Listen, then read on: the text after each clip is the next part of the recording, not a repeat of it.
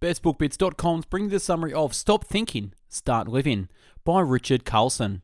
Revolutionary in its simplicity and accessible to all, this best-selling book offers common sense methods that allow you to let go of depression and tap into natural joy. In this indispensable handbook, Richard Carlson demonstrates how we can change everything in our lives, earn more money, meet new friends, get a new job, yet still feel dissatisfied. Happiness, he says, is not out there, but within, a state of mind that is independent of circumstance. If you begin to see that your thoughts are not the real thing, they are just thoughts, and as thoughts, they can't hurt you. Your entire life will begin to change today. Carlson's step-by-step guide explains how your thoughts determine how you feel, why thinking about problems only makes them worse, that thoughts come and go. You are free to choose at any moment which to hold on to and which to let go. Straightforward methods for conquering depression, how to dismiss negative thoughts and discover inner contentment, and how to overcome lifelong pessimism and start really living. Before we provide you with a chapter-by-chapter summary of the book, we feel that it's necessary to make a few terminological distinctions regarding the few words we will probably use quite often below. Mind, the intelligence behind all life. Consciousness, being aware of your existence. Thought, the thing which helps you interpret reality. And reality, the actual objective reality, regardless of how you interpret it. Chapter 1, Possibilities. According to Richard Carlson, happiness is moment-to-moment choice that each of us makes. In order to be happy, you must first decide to be happy. It may sound strange at first, but it actually works that way. When you can make a commitment to happiness, you are in effect saying there is so much in life that I can't control: the world, other people, and their choices and reactions, accidents, imperfections, suffering, and hardships. Yet this is my life, and regardless of what happens, I'm going to be happy. If you don't believe us, just think of all those sudden shifts in your consciousness when, despite the external stimuli remaining the same, you suddenly start feeling a lot better. James Joyce called these epiphanies, and Carlson refers to them as changes of heart. Either way, they are not intrinsically related to the reality of the external world, and therein lies all the possibilities of happiness. Chapter 2, Your Thoughts and the Way You Feel. We are all constantly thinking. Try to grasp the reality behind this, because most probably you are not aware of it. Even when you try not to think, you are actually thinking. That's why meditation is both a science and an art, and that's why Carlson compares thinking to breathing. Now, don't get us wrong.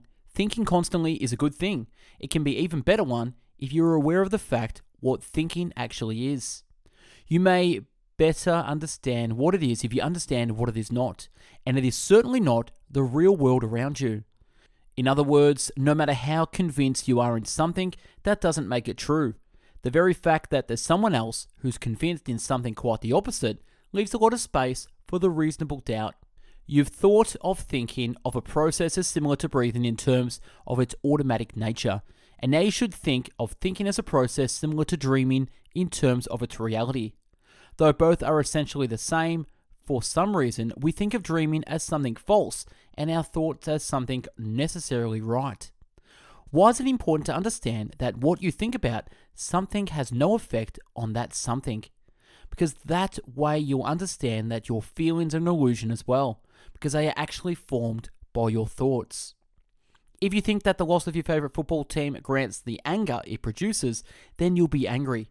If, however, you think that it's just a trivial event, life should go on as usual. Remember, you don't feel reality, you feel your thoughts interpreting reality. Chapter 3, Healthy Psychological Functioning. According to Richard Carlson, healthy psychological functioning is our natural state, and it is a state of perfect equilibrium and absolute happiness. Then why are we feeling so sad from time to time? Because we've acquired through our lives a set of behaviors which have raised a wall between ourselves and our healthy psychological functioning. Now, the only thing we can do to get back on track is to dig deep beneath these layers and understand the reality of our natural state. Just as you can't really understand light by studying the dark, you'll never understand happiness by examining the unhealthy psychological functioning of your brain. The starting point: dismissing your thoughts. Chapter 4, Dismissing Thoughts. If you realize halfway through a movie that it's a bad one, You do the most reasonable thing you can. You turn it off. Life is just way too short to waste it on bad movies. Well, the same should be true with your thoughts. So many of them are bad thoughts, and yet since you firmly believe that they are yours, instead of freeing yourself from them, you let them imprison you in their negativity. The truth is, you can dismiss any thought you like. You've created it, and you have the power to destroy it. It isn't time which heals all wounds. It is the dismissal of negative thoughts which fade away over time. Speed up the process, and you'll heal faster, or you may not even get hurt in the first place.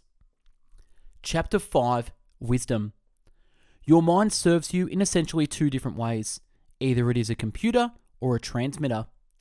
The first way of thinking is memory-based and is called processing. The latter one is insight-based and is the creative, free-flowing mode of your thinking habits. Now, the problem is that while knowledge, the ability to solve familiar problems, exist within your processing brain, wisdom lies out of the reach of your processing mind and somewhere deep inside your free-flowing mode of thinking. Let's put it this way. You would never expect from a computer to solve your dating problems, would you? Well, apparently that's what you do most of the time. You use memory to solve new and unique problems and get stuck within them, thus creating a new thought-related problem. Wise people throughout history have been those who saw that while life is real, life's problems are an illusion. They are thought-created.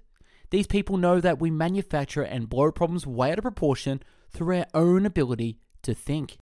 They also know that if we can step outside the boundaries of our own thinking, we can find the answers we are looking for. This, in a nutshell, is wisdom, the ability to see an answer without having to think of an answer. Wisdom is the aha, that's so obvious, experience most of us have many times. Few people seem to understand that this voice is always available to us. Want knowledge? Then use your biological computer. Want wisdom? Just turn it off. Chapter 6, Thoughts Grow with Attention. Remember the ending of American Beauty? Of course you do. Let us remind you of Lester Burnham's final words. I guess I could be pretty pissed off about what happened to me, but it's so hard to stay mad when there's so much beauty in the world. Sometimes I feel like I'm seeing it all at once and it's too much. My heart fills up like a balloon that's about to burst, and then I remember to relax and stop trying to hold on to it. And then it flows through me like rain, and I can't feel anything but gratitude for every single moment of my stupid little life. You have no idea what I'm talking about, but I'm sure. But don't worry, you will someday. We feel that that movie and this quote explain the title and the contents of this chapter better than anything, and are a perfect background for Carlson's golden rule of happiness. It's impossible to feel gratitude for something when you're too busy trying to improve it. Chapter 7, Thought Systems. The problem why there are so many misunderstandings in the world is quite simple. Every single being on this planet thinks differently. Every single being on this planet thinks differently. These thoughts, in time, create thought systems which can best imagine as a kind of maps of reality. However, just like two people with different maps would never agree as to which is the right direction, people with two different thought systems would never reach a compromise over something. If you want to live a happier life, you need to accept something which is a fact. Your thought map is just one map of the world, and just like all others, it isn't a perfect map. Your job is to be open-minded and thus constantly improve it, not to go around and look for proofs that it is the correct one. Chapter 8, Choice Points. Life can be seen as a continuing series of choice points, writes Richard Carlson. The sum of our decisions regarding the directions we take with our choice points will determine, to a very large extent, the way we feel. Carlson defines a choice point as an isolated moment in time when you have an opportunity to choose between your healthy functioning, the path of love and contentment, and the path of thinking it through. Here's the chart of what this means in the real world situations. On the left, we have path of love, health and functions. And on the right, we have path of thinking it through. Seeing the truth and moving on. Trying to get to the bottom. Choosing love and forgiveness. Choosing anger. Not dwelling on the issue. Dwelling on the issue. Happiness rather than being right. Being right is important. Letting go. Hanging on. Thinking is light and diffuse. Thinking is complicated. Little or no analysis, thorough analysis. It's okay, it's not okay. I don't need to get into it, I need to get into it. It's okay that we disagree. I need to prove myself. No need to have a firm opinion, I must express my opinion. Even though sometimes you'll have no option but to take the path of thinking it through, the key to a happy life is taking the path of love as often as possible. Chapter 9, The Thinking Habit. True, habits are difficult to break, and few are more difficult than the habit of thinking negatively, but it is not impossible. Thinking negatively is always the wrong choice, because your thoughts govern your feelings, and because your feelings are how you experience reality. Negative thinking is a surefire way to depression. Negative thinking is a surefire way to depression. On average, over 90% of the thinking of Carlson's patients is negative. How does he know this? Because he asked his patients, as the first step towards recovery, to start paying attention to their negative thoughts and start writing them down. The result? An awareness of how much they control their own happiness. Chapter 10, Moods. There has never been, nor will there ever be, a person who doesn't experience the ups and downs of moods, writes Richard Carlson. Even the happiest person isn't immune to them. Sometimes just a simple shift in your mood is all it takes for your world to suddenly look much brighter than before. Unfortunately, this holds true in the opposite case as well. And no matter how perfect your thinking habits are, your moods are inevitably biological products of the way your body functions. The trick to remaining happy is this. Don't think too much while in a low mood. Just like a broken mirror, everything is distorted and inaccurate then. A happy person isn't a person who doesn't have ups and downs. A happy person is a person who knows that both of these conditions are temporary. Chapter 11, Living in the Present Moment. Perhaps the oldest and wisest piece of advice for escaping depression and living a happier life, writes Carlson, here and elsewhere, is to live in the present moment. Learn to live in the present moment. However, even though many would agree that this is great advice, very few adhere to it. The problem is twofold. Very few people actually understand their thinking habits, and even fewer the power of their own moods. Be one of them and start appreciating the now. Because it is not just a metaphor, that it's all you have. Chapter 12, Life is like a pendulum. An excellent way to understand where unhappiness exists in your mind, and more important, how to overcome it, writes Richard Carlson, is to study the following chart. On the left, we have healthy functioning, and on the right, we have analytical mind. Living moment to moment, living in the past or the future. Focus is on enjoyment. Focus is on how life could be improved. Mind is clear and free. Mind is full of worry and concern. Seeing the innocent, seeing the evil. Focusing on the beauty of life, focusing on the ugliness. Happy with what is, obsessed with what could be better. Experiencing life, analysing life. Letting go, hanging on. Flowing thinking, computer thinking. Focusing on what you can do, focusing on what you can't do. Learning from mistakes and going on. Dwelling on mistakes and repeating them. Open and accepting, closed and prejudiced. Positive attitude, negative attitude. The key to happiness isn't blindly following the left side above. It is discrediting the right side, your analytical mind, when it is not producing happiness. How would you know when to do this? It's simple. Just follow your feelings. Chapter 13, Mental Health and the Dynamics of Unhappiness. You know how a couple starts acting differently the moment it accepts the fact that it is a couple? Well, the same happens to you when you label yourself an unhappy person. Suddenly, a trivial event such as the loss of a clock is followed by the questions such as why me? And even worse, potential joyful events are joined by doubt and anxiety, which in turn oil the mechanism of the dreaded self-fulfilling prophecy of failure. The only way to counter this is to rip the unhappy label as a band-aid and start seeing yourself as you do the people around you. Newsflash, you are almost certainly not that different from them. Chapter 14, Grief and Loss. Sometimes, some events are objectively negative. It is inevitable that at some point in your life, you'll have to deal with a broken relationship, and at another, even with the loss of a loved one. We don't need to tell you that the grief is normal in those circumstances. However, we do feel that the need to point out that that is not normal to become imprisoned within the thoughts of grief. Shut down your biological computer and experience the wisdom of the free-flowing thinking mode. Your transmitter brain will always show you the way to option B. Chapter 15, Illness and Death. In a way, this chapter is a continuation of the previous one.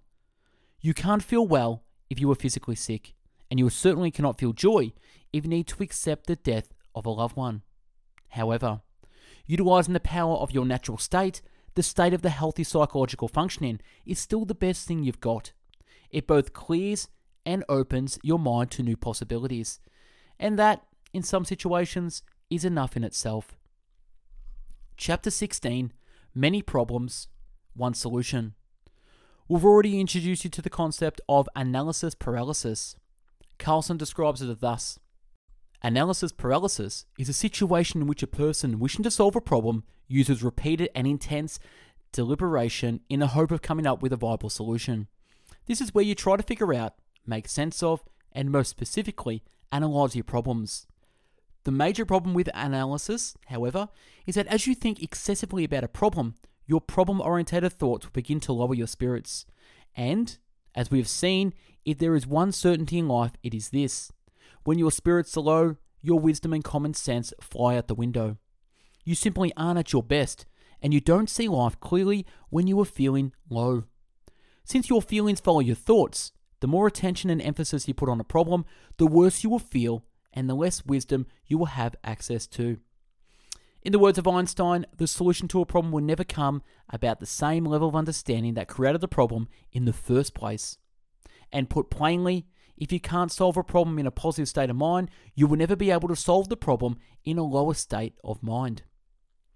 Chapter 17, Unhappiness is Your Curriculum. Remember the opening scenes of Anna Karenina. All happy families are alike. Each unhappy family is unhappy in its own way. Carlson rephrased Tolstoy's thus: every person has a curriculum, and every curriculum can be overcome and conquered. Obviously, unlike Tolstoy, Carlson is a bit more optimistic, and he thinks he has a reason for this. After all, he says, no matter what kind of problems you go through, the Holocaust survivors certainly went through much bigger and more unbearable ones, and yet many of them overcome and conquered them. What's your excuse? Chapter 18, The Art of Optimism. Many books have been written about the power of positive thinking. This is of course no accident. Negative thinking gets us nowhere, writes Carlson, except perhaps a one-way ticket to the emotional doldrums. Optimism is not something you're born with, it's something you can become, and it's not even difficult to do that. You just need to recognize that the fact that you are not your thoughts and that you are force-feeding your feelings with negative willings. Next, you need to understand that you are just one thought away from a good feeling. Finally, you can start thinking positively and gradually start changing your feelings as well. Chapter 19, Happiness and Gratitude. Just like Janice Kaplan, Richard Carlson too thinks that gratitude is attitude, and one which is so powerful that it works as the best antidote for depression. Just like Lester Burnham, see chapter 6 above, you need to start feeling gratitude for every single moment of your stupid little life. Because it's not stupid, and because it is literally everything you have. Key lessons from Stop Thinking, Start Living. Number 1, there is a difference between the reality of your thoughts and feelings. Number 2, your natural state is the state of happiness. And number 3, use your analytical brain less to be happy. There is a difference between the reality and your thoughts and feelings. Even though it may seem strange to you, your thoughts and your feelings are not indicators of the real, objective reality, aka the world as it is. They are just an interpretation of it, and nothing more. This is the reason why there are so many misunderstandings and problems in the world. Everyone believes that his thoughts and feelings are the only possible interpretation when numerous are true, even though they are mutually exclusive. Your natural state is a state of happiness. You are born to be happy. Your natural state is a state of healthy psychological functioning. However, throughout life you spend a lot of time struggling against this notion and believing that, in fact, the opposite is true. If you want to live a happy life, you need to realize that happiness is not something you must attain, but something you need to retain. Use your analytical brain less to be happier. Speaking of which, a great way of retaining happiness is letting go of things. Namely, if your natural state is a state of healthy psychological functioning, then everything else is a waste. To get rid of it from time to time, feel free to press the off button of your analytical brain. Apparently, too much thinking is bad for both your happiness and your health. Stop thinking, start living quotes. Once you understand that you are the thinker of your own thoughts and that your mind doesn't produce reality, it produces thoughts, you won't be as affected by what you think. Your thoughts can't hurt or depress you once you understand that they are just thoughts. If you can begin to see that your thoughts are not real things, they're just thoughts, and as thoughts they can't hurt you, your entire life will begin to change today. Your thoughts always create your emotions. Understanding the significance of this fact is the first step in escaping from unhappiness and depression. And last, there is no way to happiness. Happiness is the way. Happiness is a feeling that you can tap into, not an outcome of events. And that's a wrap on the book summary of Stop Thinking, Start Living by Richard Carlson. If you like this summary and want to listen to over 500 more, check us out at Best Book Bits on Spotify, Google Podcast, and Apple Podcast. If you like the video book summary and want to follow us on YouTube, we have over 500 video book summaries where you can browse and watch at your leisure. And if you like to read book summaries, check us out at bestbookbits.com where you can find over 500 written book summaries where you can read at your leisure. If you want to become part of the Best Book Bits family, we run a free book club. Check us out at bestbookbits.com/book club to apply, or follow us on our Facebook group at the Best Book Bits Book Club. If you want to be updated with the latest book summaries, pop your email in the link below so we can send you the latest book summaries as they get uploaded. Thanks for watching and listening. Hope you got something from this. Go out there, stop thinking, start living. Take care. Bye-bye now.